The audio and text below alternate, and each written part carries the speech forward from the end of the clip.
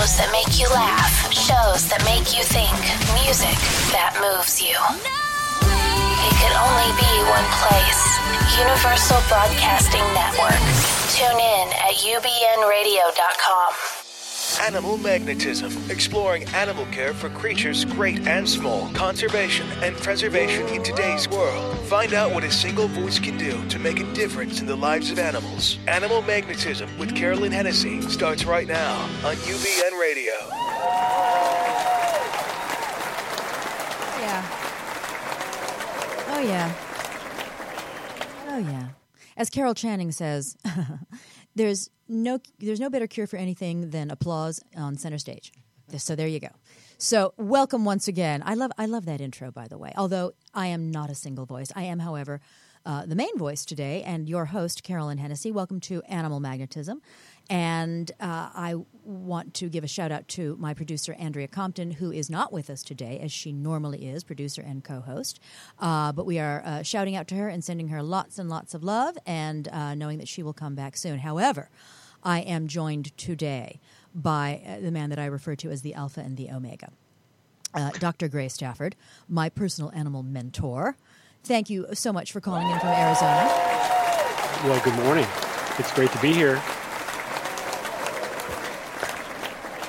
It's always a good day with Dr. Gray. And our special guest today is Barbara Taylor. Would that be Dr. Barbara Taylor? It is, and thank you very much for having me on your show, Well, we have much to discuss. Barbara Taylor of the National Oceanic and Atmospheric Administration. We're going to talk a little bit about what they do, but you, I believe, work in a sub-organization of NOAA? That's right. I work for the National Marine Fisheries Service, and here our scientific lab in San Diego, California is called the Southwest Fisheries Science Center. Fantastic. Let's talk a little bit about NOAA for my listeners, about the National Oceanic and Atmospheric Administration and what they do, what they cover. Well, they cover a lot of things, as the name would imply, the oceans and the atmosphere. So the weather, okay. The Weather Service is part of NOAA, and the Fisheries Service is part of NOAA, and I belong to a special branch of that works specifically on protected species at a science center. And so we have several science centers in different parts of the country, and I have the privilege of working at a really fantastic center right on the campus of Scripps in San Diego. Fantastic. And you are, as you said, dedicated to endangered species. Your particular work area is related to endangered species, and one in particular that we are here to discuss today. Yes, that's right. My day job is I actually run the Marine Mammal Genetics Program, and we do lots of exciting work. We're still finding lots of new species of whales and dolphins and porpoises. But I also have been interested from a very young age in helping to save endangered species, and I've been working on this little animal we're going to talk about today, vaquitas, for the last 25 years. That is amazing, because the plight of the vaquita, right, Gray, has just really come to the fore. Well, it has, and what's striking to me is the precipitous drop in population numbers over the last several years, despite several attempts, several approaches that I know Barbara will tell us about. It is certainly a warning for all those other species in the ocean that may someday find themselves in a similar situation. So I think it makes sense, Barbara, if you could tell us a little bit about the vaquita, where it's from, what it does, and why it finds itself in such a uniquely bad situation. Thank you. Well, the vaquita is one of 7 species of porpoises. And for your listeners, porpoises sort of look like tiny versions of killer whales. They don't have a beak like a dolphin, so they have sort of a blunter face. I think they're really stunning little animals, but people don't know about them as much because they're typically shy. They are found in singles and pairs. They don't come over and ride the bows of boats, so they get a lot less attention than their showier, larger cousins.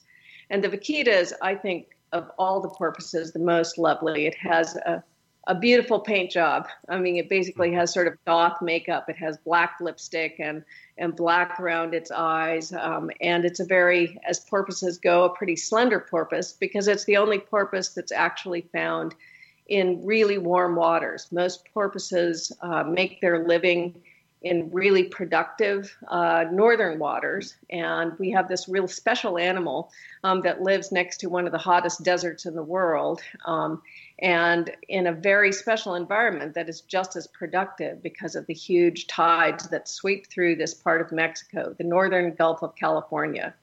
And so it's found in this really tiny area. And we think, looking at its genetics and all of the evidence that we can bring to bear on it, that it's a naturally rare species. And so those two things combined make it very vulnerable to human impact. And of course, if you live in really productive areas, there are going to be areas that fishermen want to use for themselves for the productivity for the fish. So we have this, set of things that make it very difficult for the government of Mexico to deal with its largest endemic mammal being naturally rare, easily accessed by small type fishing activities, and a species that has a tiny distribution, and there probably never were more than several thousand of them. Really? So it makes it very difficult for this species right to begin with. And it was only described to science in 1958, a little over 50 years ago. Barbara, there's a statistic here that the vaquita population, which is now, we guess, at roughly 30, maybe below 30, right about now. But the vaquita population has plummeted by 90% since 2010, so that's 7 years ago, and fewer than 30 are estimated to be left. The steep decline has largely been fueled by poaching of the equally endangered totoaba fish, which is valued for its swim bladder. But let me ask you a question: and the totoaba fish, which is harvested in the Gulf of Mexico and then killed, and then the swim bladder, this little tiny part of this totoaba fish, I hope I'm pronouncing it correctly, is then sent to where it's a delicacy in China, as so many odd things are. And just a few millimeters of this swim bladder fetches high prices, which is why this fish is being so overfished and is now critically endangered. And the vaquita are their collateral damage. They are caught in the gill nets. But is this yen, if you will, no pun intended, in China for this swim bladder, has that sort of increased in the last 7 years? Is that why the fishing of the totoaba fish has just become rampant? Well, it's a very interesting story, the tangled fate of totoabas, which you pronounced perfectly, and vaquitas. They actually became endangered together. So the totoaba is a huge fish. It's like NFL linebacker-sized fish. And it comes up in the shallow waters of the northern Gulf where the vaquitas live to spawn when they're big adults. And it's the reason why the fishing villages are there to begin with. And the most valuable thing about this big fish, which I hear has very tasty meat, is actually, as you mentioned, the swim bladder, which is an organ that's used to regulate buoyancy. And not many people realize that there has been and is a very long-standing relationship between Mexico and China. I mean, it's sort of always surprises people, I think, to go to, towns that are near where the vaquitas and totoabas live and see lots of Chinese restaurants. But in fact, there's always been a large Chinese population, and it was their fish, the bajaba, that really is the beginning of this story, because they were the ones that were valued for their swim bladder. That the belief is that putting this sort of swim bladder into soups will make your skin look more youthful. And so they basically almost fished the bahaba to extinction. And the word totoaba is a corruption of the word bahaba. And so that was a replacement for their fish that did exactly the same thing in China in the Yangtze and the Yellow River. And they basically wiped out the adult population in Mexico in the mid-1970s, early 1980s. There was still some fishing going on into the 1990s, and it was in dumps for totoaba that vaquitas were actually discovered.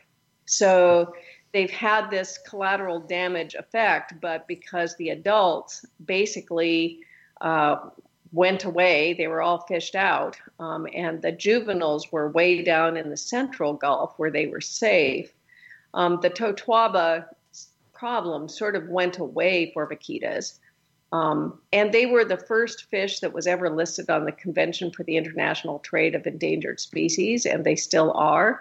And they are listed on the Mexican Endangered Species Act. So they are still listed as endangered, but in about the early 2000s, mid-2000s, like 2010, we started getting consistent reports from the fishermen that these big totoabas were showing up to spawn in the northern waters again. And so, ironically, as we're seeing one species recover, the demand hadn't gone away. And in fact, there was a lot more money in China in 2010 than there was in 1970.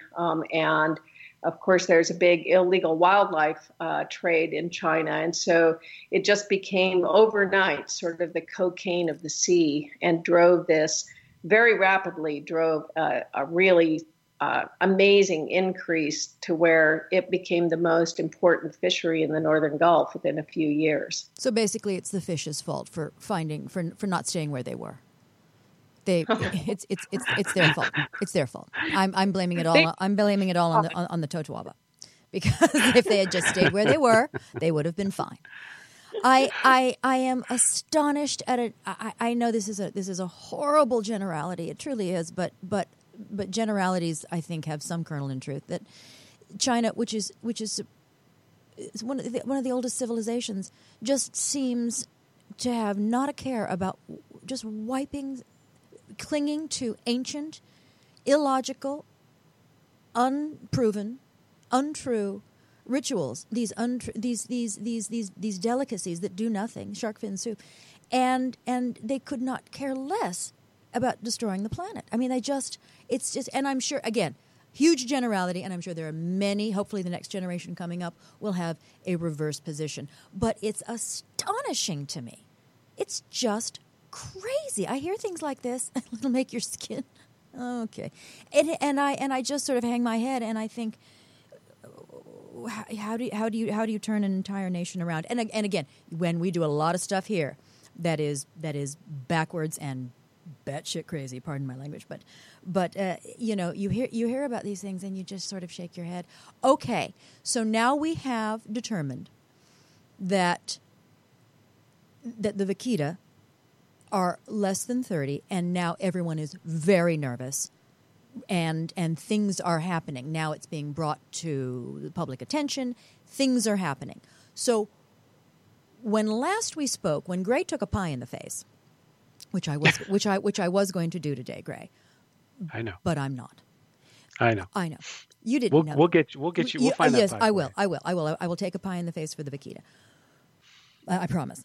But when last we spoke, like for instance, 6 months ago, there was a plan in place, $1 million plan roughly, to take them out of the Gulf of Mexico, because where they are, this warm water, is that curve, ladies and gentlemen who don't have a map, is that curve from Mexico around to, New Mexico? No, Texas. To Baja. To Baja. Okay, right up in that little tiny curve. And there was a program in place to take them out and put them somewhere safe. But now, and money was being donated for that, and that money I think is probably still in an account somewhere safe. But now there's been this and what is it? MOU, Memorandum of Understanding. There's a new Memorandum of Understanding. I believe that's what it's called. An MOU between three entities. And this was just signed, if I'm correct, Barbara, just a few weeks ago? Just a few days ago. Just a few days ago. It is between the United Mexican States, Mexico, the Leonardo DiCaprio Foundation, and the Carlos Slim Foundation. So, let's talk about this MOU, because I have some thoughts on it, but I'd love to hear your... You were there, Barbara, at the signing? Yes, I had the great privilege of being there for this, what we hope is a huge day for vaquitas. And I have to say that it's always been a two-pronged approach. I've been a member of the recovery team since its inception 20 years ago, and we have always recommended that there be a complete ban of gill nets that's effectively enforced throughout the range of vaquitas. And Barbara, let me stop you just for 1 second. There's been a recovery initiative program in place for 20 years? That's right. There has been an international team that has been advising the government of Mexico for 20 years, and most of our recommendations have remained the same over that 20-year period. And it's only, I think, very recently since the extinction of the Chinese river dolphin, Yangtze river dolphin, that, now Mexico has the most endangered marine mammal on the planet.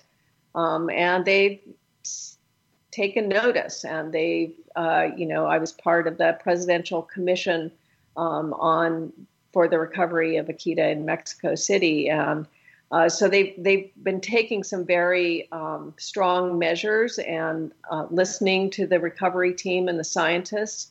But Finally. This battle... Finally, they've been listening to you. I mean, yes, we can kind of throw our heads back and laugh, and it's true, but it's been a 20-year, obviously, uphill battle. And it's only when the species is about to be decimated that they take notice, which is just that's amazing to me. Tell me what some of these recommendations that you have been recommending for 20 years are now. We talk about gill nets. What is a gill net for my listeners? So a gill net is a net that's placed in the sea, and it has little sort of diamond-shaped openings that are typically the size of the fish that they're trying to target. And so the ones for totuaba, because totuaba and vaquita are about the same size, are the most deadly for vaquita because they can fit their heads right into the same hole that a totuaba would. Oh. But unfortunately, there was a study that was done looking at vaquita deaths in all kinds of gill nets, and basically everything in the Northern Gulf, including shrimp, 80% of which is exported to the United States, is caught with gill nets. And they found that vaquitas died in every single type of gill net. So there's lots of blame to go around. And that's been happening for a long time. And I have to say that it is the largest threat to marine mammals in the world. There are hundreds of thousands of marine mammals that die every year all over the world, and including in rivers that are killed by gill nets. And we have not a single positive example of switching over a small type fishery to gear that doesn't kill all of the top predators. So it's not just vaquitas, it's sharks, it's whales, it's dolphins, it's sea turtles. It's not a targeted gear. It's a very destructive gear. Okay, wait. It's super efficient and cheap gear. Right. And I just want to paint a picture for my listeners of exactly what a gill net looks like. It's not a net that is sort of like a large ball where you sort of haul in the fish. It's dropped straight down like a curtain, and the fish swim into it, and then it is raised, and it's basically, the fish's head is stuck in it. So it's like there's this wall of fish that are just thrashing about in this net, and then it's hauled up and everything is harvested. But you said something very interesting. You said there is not a single positive example of switching maybe I didn't hear this correctly, of switching a fishery from a gill net to other types of gear. You said that there wasn't a positive example of like losing the gill net and going to some other type of fishing. So there have been cases where gill nets are prohibited from being in certain areas. Mm-hmm. And actually the United States has many good examples, and including we have harbor porpoise that are swimming under the Golden Gate Bridge in California today because gill nets were within the range of harbor porpoise were banned. But those fisheries where we've had these potentially positive results were relatively large type fisheries, industrial fisheries. So we have a Marine Mammal Protection Act, and we have regulations that control, and so there still are gill net fisheries in the United States. But what I'm talking about here is there's small type fisheries. Right. So these are small fishing boats. They, carry 1 to 3 people. They're all over the world, along the coast. It's mom and pop kind of fishery. It's not artisanal because they're actually selling the fish for a profit, but they're really a small type fishery. And it's a very efficient means for them to catch fish because it's passive. So you go out, you put out the net in the water, and you let it soak there for, as little as 8 hours or as much as 24 hours. And then you go pull it up again and you take everything that's in there, which is, everything that runs into the net dies. And so, but they haven't used any gasoline. It's a very cheap, the nets are cheap. They don't have to use gas. So if you're a small type fishery, it's really difficult to convert you over because the fishermen know that it works for them.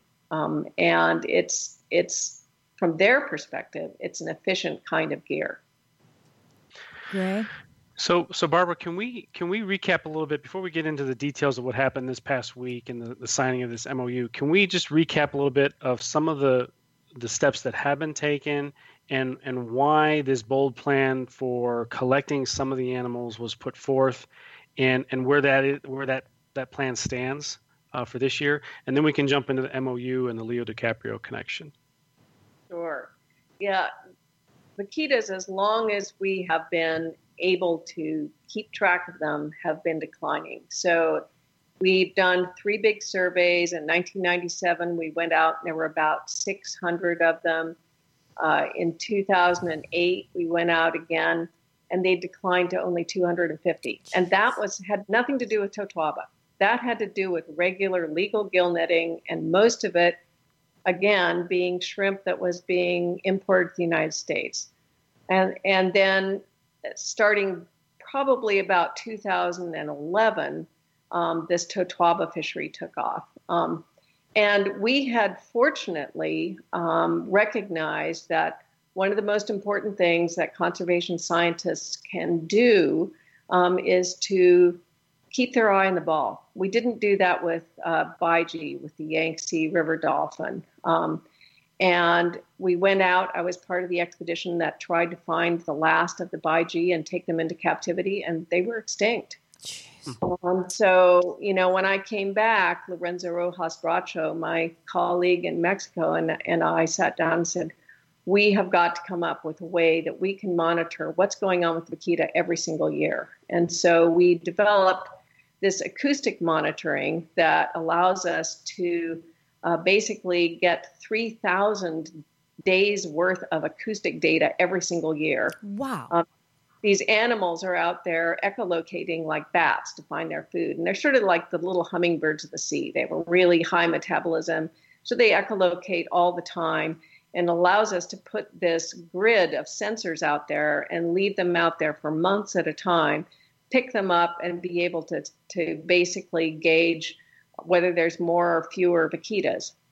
So it was that system that really picked up that this Totoaba fishery, which of course is illegal and so it's hidden, was having a devastating effect on vaquitas. And so we were able to come back to the Presidential Commission and present to them. At the time, we thought that they had gone from declining at about 8% per year to declining at about 20% per year. Now we know that they actually were declining at 34% per year since that Totoaba market resurged. And so we went from about 250 to 2015. We went out and did another big survey, and there were only 60 left. And then that actually occurred at the time when the president of Mexico came to the little fishing village of San Felipe and announced this plan by the government of Mexico to save vaquitas. And it involved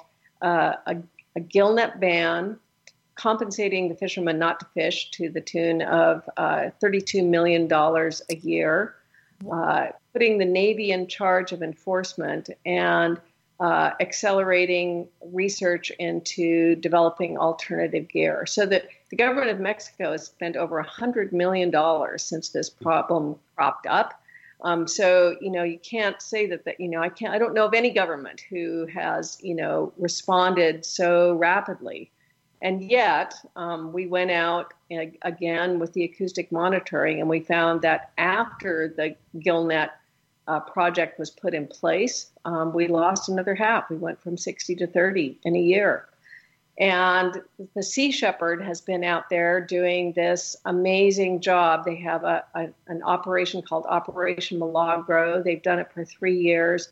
And they have a memorandum of understanding with the Mexican Navy to help them with the, basically this criminal operation on Totoaba. And they have pulled out amazing numbers of nets. So just in the last 2 years, they've pulled out 300 of these, horrible death-dealing Totoaba nets, and hundreds of dead Totoaba. They have been part of the reason that we know that a bunch of vaquitas have died. In fact, we have in the last 2 years, we know of actually have the bodies of like 12 vaquitas. And the ones that we can actually examine, do full necropsies on, have all died in gill nets. Okay, so basically, the government has spent over $100 million, $32 million to compensate the fishermen. Banning the nets, the Mexican Navy is involved, and still we lost half of them because obviously these small mom and pop fisheries are still using, even though they're being paid not to fish, they're saying screw you. And they're going out and dropping gill nets, illegal gill nets. That's what's happening. Well, the recovery team, basically, we're scientists. So we looked at the evidence, and the evidence was that despite all of these things that we were so optimistic about, the ban of gill nets, the evidence is that there were still nets out there, and the vaquitas were still declining basically at the same rate as they were before the gill net ban. And that was what motivated the team to make the very hard decision that we had to move forward as quickly as possible to take as many vaquitas out of that, toxic environment as we could, because otherwise we were going to lose them in the next year or two. And that still, by the way, is the plan. And as I started to say, it really is this two-pronged approach, because unlike condors, when they finally made the decision to take the last 8 condors out of the wild, they could go out and do it relatively easily. Mm-hmm. With vaquitas, we are going to be learning as we go. We don't know how they're going to respond to being handled. And so there's been this team assembled that is called Vaquita CPR. that is vaquita conservation, protection, and recovery that has been formed. It brings together a really concentrated team of 40 scientists from all over the world with expertise in everything from doing what I do, which is finding them, looking for them, because we obviously have to find them, to catching them, to housing them, to the veterinary care. And each one of those steps is very uncertain. But the recovery team felt very strongly that unless we did that, we're going to lose the species in the next year or two. And even though I'm so excited about this new wrinkle in the fabric, of vaquita conservation, that we're going to have these foundations coming in and working with the government of Mexico to make the ban permanent, we still can't rely on that. We would just, we've learned our lesson that, you have to have the evidence that it's actually working, and we just can't afford to wait and see at this point. Of course not. And so we need to do both things. We know that we won't be able to catch every vaquita. We know that there will be vaquitas out there during the next Totrava season, which will start in December and run through next May. And so we have to do everything we can to get those nets out. And we have to do everything we can to protect as many vaquitas and take them into human care as we possibly can. Okay. Carolyn, if I could just interject there, this is an extraordinary situation. I mean, on all fronts, just from the number and types of organizations and professionals that are involved, from Sea Shepherds to zoological parks. Those are groups that don't typically get along with each other or see eye to eye on a lot of things. And what's extraordinary is, time is running out, but all avenues are on the table to try to prevent this extinction. And it really, I hope, will stand as a model for future species, because I'm sure the vaquita is not the last of its kind to be in this dire situation. There are other species that we're going to face these kind of challenges. But what's truly unique here is that we're talking about a shy, elusive. This is not a bottlenose dolphin that might go check out a couple of snorkelers in the Gulf of Mexico. This is an animal that eludes discovery, if I'm correct. And so I have a question for you, Barbara. In all these years that you've studied this species and you've gone out to survey them and so forth, how many times have you seen a living specimen of a vaquita? And for how long? Great question. I would be a very unusual person there. I've seen hundreds of vaquitas because I've been on every vaquita survey. We look for them with these enormous 25-power binoculars that allows us to see them before they can detect us. So there's very few people in the world who've had the opportunities that I have to watch these animals. But even so, I've never gotten closer to a live one than probably 100 meters. And as you say, they move away from vessel noise. If you're just sitting quietly in a ponga, I mean, I've talked to fishermen and my colleagues that are doing the acoustic monitoring that are out in the water, and they'll have the motor off, and they're putting these sensors out everywhere, but of course, including the areas where there are the highest densities of vaquitas remaining. And they've had, animals that just puff right around the boat, and so they aren't, if you're just sitting there, they just go about their business. But that said, it's a totally different thing trying to capture one and run a net around one. And so that's going to be a really, really difficult task. Okay, Barbara, let's try and find a date here, because obviously you've seen hundreds of them.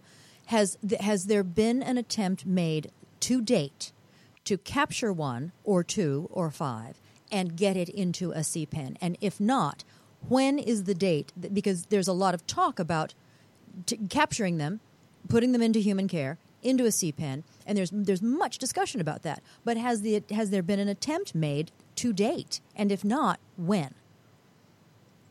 So there has not been an attempt to date. One of the important factors about capturing a vaquita is that you have to be ready to take care of it. to take care of, one of the rarest animals on the planet. And so it's a very complicated puzzle. And as Greg correctly pointed out, throughout my career, I've seen such an amazing group of scientists from so many walks of life that have been willing to drop everything to help out with the species. And now we have, engineers. I mean, we have this whole much more complicated puzzle of, we're going to be taking these precious animals into captivity, and we have to be able to take care of them well. So we're going out there in October, and we'll be out there in October and early November.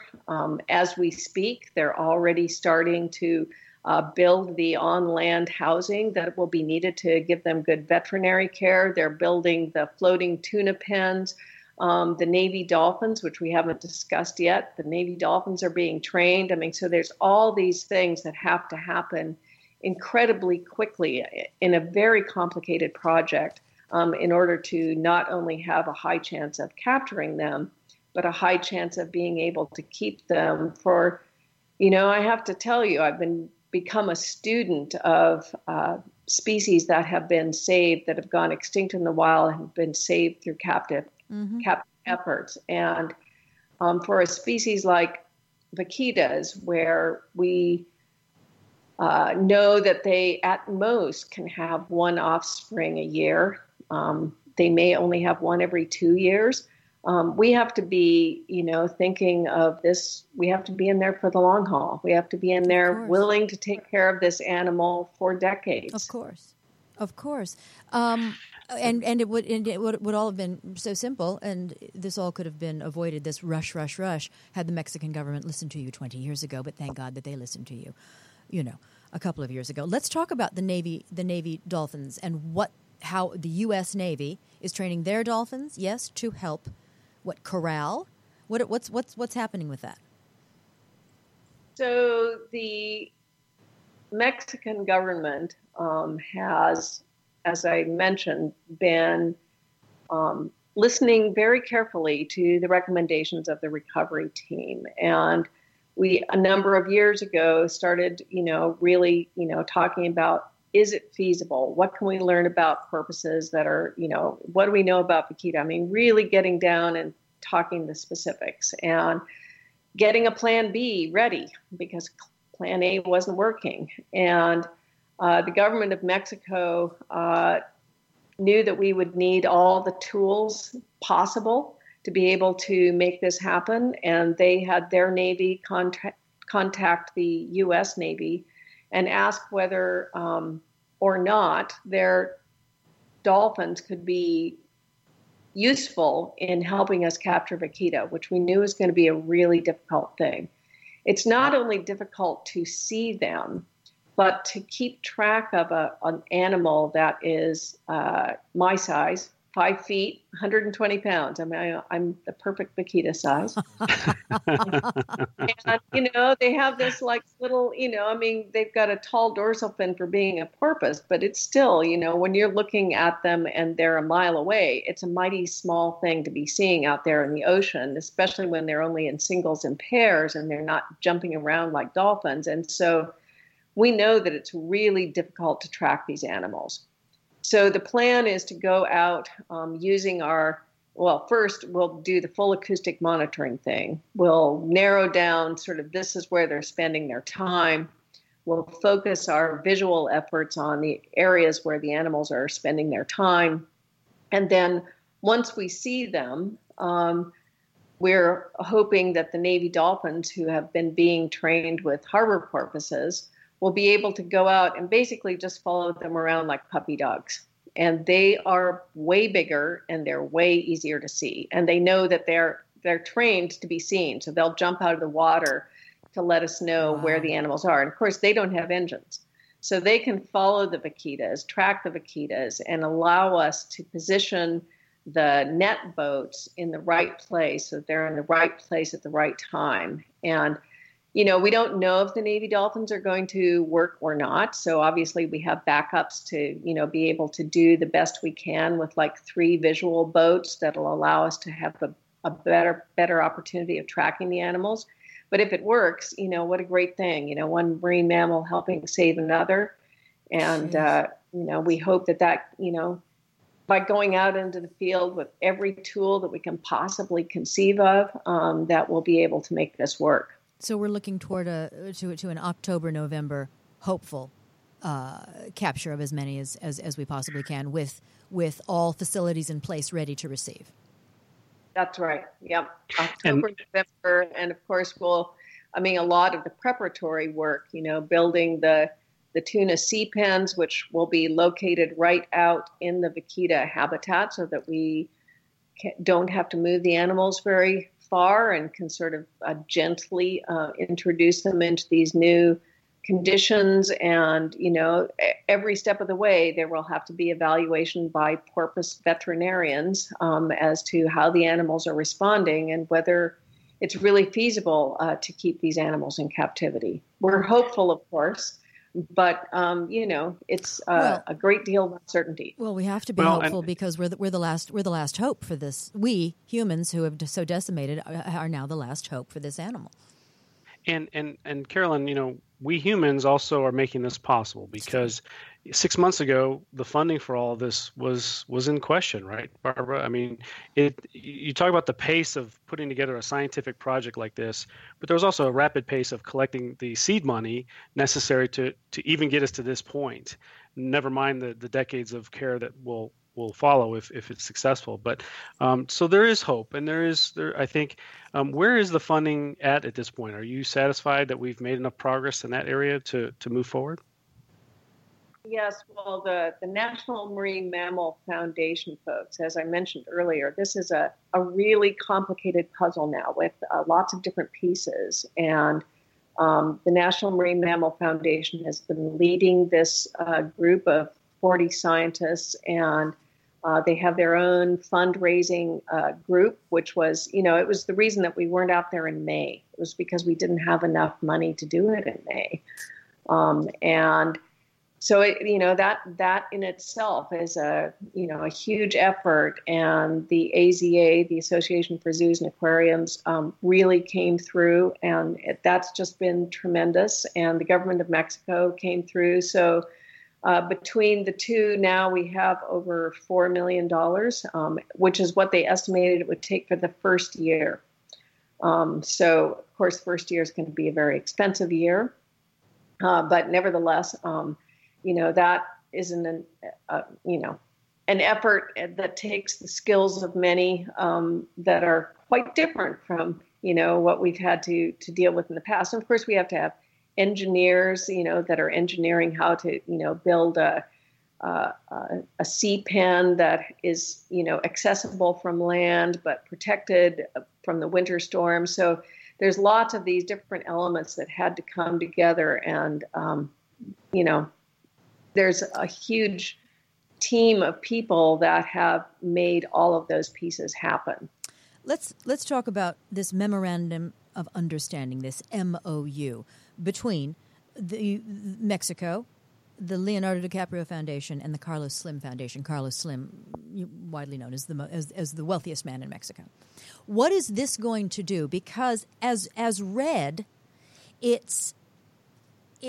I appreciate that there's now a collective. There's an understanding between all of these groups. But so far, just in reading it, it's an understanding that they are willing to research. They're willing to put, research, putting a plan in place that does. But unless I'm reading it incorrectly, I'm not seeing a lot of action. I'm not seeing a lot of action out of this. So why are we excited about this memorandum of understanding? Well, I'm very excited about this memorandum of understanding for a couple of reasons. So there are some timelines that are put on there. There is, and you're right, you're very perceptive that the devil's in the details. And, it just, we learned that with the last 2-year temporary ban, that there were a lot of things about that ban that made it so that it didn't work. And we have to do better this time. And the language in the MOU is vague on the point. I mean, it says making a permanent ban of gill nets, but it doesn't say making a permanent ban of not only use but possession of gill nets on land and at sea. Right. So right now, you could go into San Felipe and find gill nets in people's totuaba nets in people's backyards, and they have no power to do anything about it because the net itself isn't illegal. Okay. And so I think that having, the power of Carlos Slim and the DiCaprio Foundation saying, we're only going to do our part of the bargain if we see these conditions met, could be a real game changer in terms of getting rapid, suitably rapid regulations put in place. But those regulations still have to be put in place. So it actually, the laws have to be written, they have to be put in place, and they have to be enforced. And so all of those things are in there. And so there are some critical steps that will happen according to the MOU in the next 30 days, that they'll form an advisory committee and they'll start to really flesh out all of these really critical details. So basically, it's incumbent now upon the Mexican government to write the laws, create the initiatives, and really come down hard on enforcing this ban of gill nets. It's basically up to them now within the next 30 days, I would say, because listen, the legal nature of this MOU, the present MOU, is not intended to create legally binding obligations or rights for participants in the field of international law, and is only this is what drives me crazy. It's only a manifestation of willingness to cooperate in the areas and modalities established. Come on. I mean, what? So they're only going to participate if the Mexican government now establishes laws with regard to having gill nets and in these mom and pop fisheries. So, okay, we're now waiting for the Mexican government. Is that correct? I think it's going to be a collaborative next step. That will be, I think, controlled a lot by this advisory committee, and we don't know who's going to be on the committee. But, one of the things that conservation has to face constantly is that you need political will. You need a whole bunch of different ingredients to make the recipe work. But one of them is political will. And this administration in Mexico, I think, has the political will. We have no idea what the next administration will be like. And I think it's one of the hopeful things, and we'll learn as we go. But if you have these powerful foundations that really, especially like the Slim Foundation, really understands how things work in Mexico, they last longer than political administration. And if their commitment is to, we fulfill our part of the bargain, which is basically converting the economies of those villages so that they are diversified and are not harming vaquitas and are having a healthy ecosystem in the Northern Gulf. If they're holding the government's feet to the fire before they fulfill that commitment, I can't see how that can be a negative thing. Excellent. Okay. Yeah, I mean, these could also be tourist destinations. These could be, travel destination spots. In other words, to maybe, if the vaquita pens are close enough to sort of see the vaquita, they could be turned from fishing into possible tourism. Maybe, depending on where those pens are. And the nature of the vaquita has lent itself to some of this problem because it doesn't have good PR. Mm-hmm. It doesn't have a voice like Leo DiCaprio's that can shed light on the situation in ways that none of us individually can. And that too is a component of this problem because as you've probably experienced many times, Barbara, most people have never heard of this animal. Maybe in the last year or so because of pie contests or and efforts for funding, but largely it is because of its elusive nature and its remote location that I would say most Americans have never heard of this species. So In that vein, let me ask you a quick question. It's kind of more philosophical because I know we're heading towards the end of the show. My question for you, Barbara, is this is a small species. You said at the top of the show that it probably never numbered more than a few thousand at its peak. So its role in that ecosystem, one could argue how important that role is and what its absence to that ecosystem would mean. But why should we care about the vaquita, given the fact that it is so low in numbers, that it's got such a small range historically? Why is this important? Excellent question. So I personally believe that every animal who's evolved here on planet Earth has a right to be here as much as we do. And they've been in the Northern Gulf for 3 million years. So I think that's a pretty good reason in and of itself. But I think there's some other big reasons that vaquitas are really important. And that is that I really think this is a solvable problem.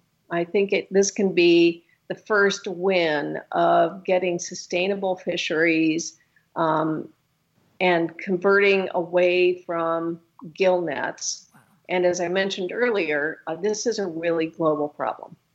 And we have this opportunity because where I'm sitting right now is 4.5 hours away from where vaquitas live. There's a real opportunity to make this a blue market example where communities in California and Arizona can, pay a conservation premium to have fisheries done right. And we can use it as a testing ground for really establishing transparency in seafood marketing so that, the pangas that are allowed, the small type boats that are allowed to go out and fish are completely monitored so that if a chef here in San Diego who's supporting conservation serves a dish up and it has a barcode, an edible rice barcode on it that people can take a picture of with their phone, they can see, hey, this person caught this fish, and they can feel really confident that I'm helping to solve this problem, and it can really involve the consumer. And I think that can be a really positive example that we desperately need. And the other reason I think it's really important for us to use vaquitas' charm, and they are charming animals, and we'll get to see them even more, I hope, in the coming year, is because I think people will care more about charismatic megavertebrate than they will about all the other species that are indiscriminately killed in those nets. They are, in a sense, the guardians of the Northern Gulf. Without them there, I think those communities will, in the interest of putting food on the table, they'll be destroying their own ecosystem by taking out all the top predators as they continue to fish and fish very heavily in that area. And so I think even though vaquitas might not be missed in terms, and of course we have no way of knowing this, right? But because there are so few of them, the ecosystem might not change that much if vaquitas weren't there. But vaquitas are not the only ones that are being killed. It's all the large creatures, including totuabas, that are being taken out at the same time. And so they're sort of the guardians of the Gulf. This program, I love it. This program gives me. That's a great line. Yeah, it is the guardians of the Gulf. This program gives me a tremendous amount of hope.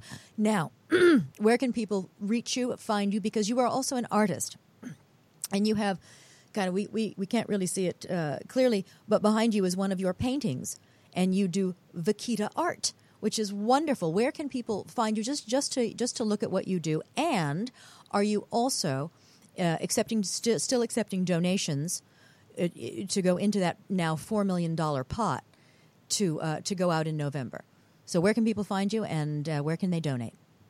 Well, let me start with the most important part. The most important part is that people go to Vaquitas CPR, and it's spelled just like it sounds, VAQUITA CPR.org. that's the place to go to both keep track of what's going on. We'll be, posting things there in October as things are happening so that people can be aware of the situation. I'm sure that the DiCaprio Foundation will also be following things very closely. The Sea Shepherds, Operation Milagro, they'll be following things very closely. And so to me, that's the most important thing, is that people stay informed and keep supporting Mexico to do the right thing, which I think they sincerely have been trying to do. It's not a trivial thing to be fighting this illegal wildlife trade. Right. And so we have to, keep supporting them there. And, now people definitely make a difference. I would love for people to see your art. So where can they find you? They can see all in one word, BarbaraTaylorArtist.com. And there's a vaquita page where you can go and see lots of lovely pictures of vaquitas. Fantastic. Awesome. Will you come back on the show? Will you come back on the show in October or November and keep us updated and tell us how things are going? Of course, I would love to do that. Well, we would love to have you back. Thank you so much. What an important show. Gray, last thoughts? I just want to say thank you to Barbara for spending her career, dedicated to this little panda porpoise. It is important, and we wish you all the best, Barbara. Thank you so much, Gray. Thank you. Thank you both for coming on. Gray, as always, my inspiration, my mentor. Thank you for co-hosting with me today. I so appreciate it. You may be tapped again in the future, probably, soon. Barbara, once again, you are an inspiration to me. And yes, what an incredibly hopeful hour this has been. Very informative. I thank you so much for spending your time with me. And we will talk to you again, okay? Thanks so much, Carolyn. Thank you. Thank you, Barbara. Thank you, Gray. Thank you to Tony Sweet, who is the handsomest man in radio, and my producer, one of my producers. Thank you again for being here this morning. Ladies and gents, my listeners, what an important show. Donate, please. As Barbara said, we cannot lose the Guardians of the Gulf. It's that simple. You've been given a number of places to go to research and to donate, and I heartily encourage you to do that. And this is Carolyn Hennessy signing off, saying, in everything you do, attempt to cultivate the preservationist heart. We will see you again in 2 weeks. Thank you. Bye-bye. Something tells me it's all happening at the zoo. I do believe it. I do believe it's true.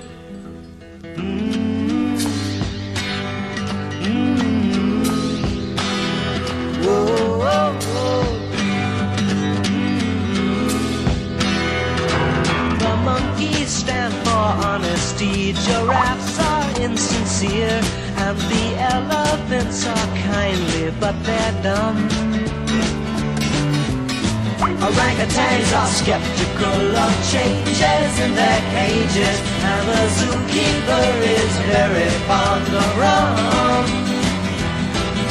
Zebras are reactionaries,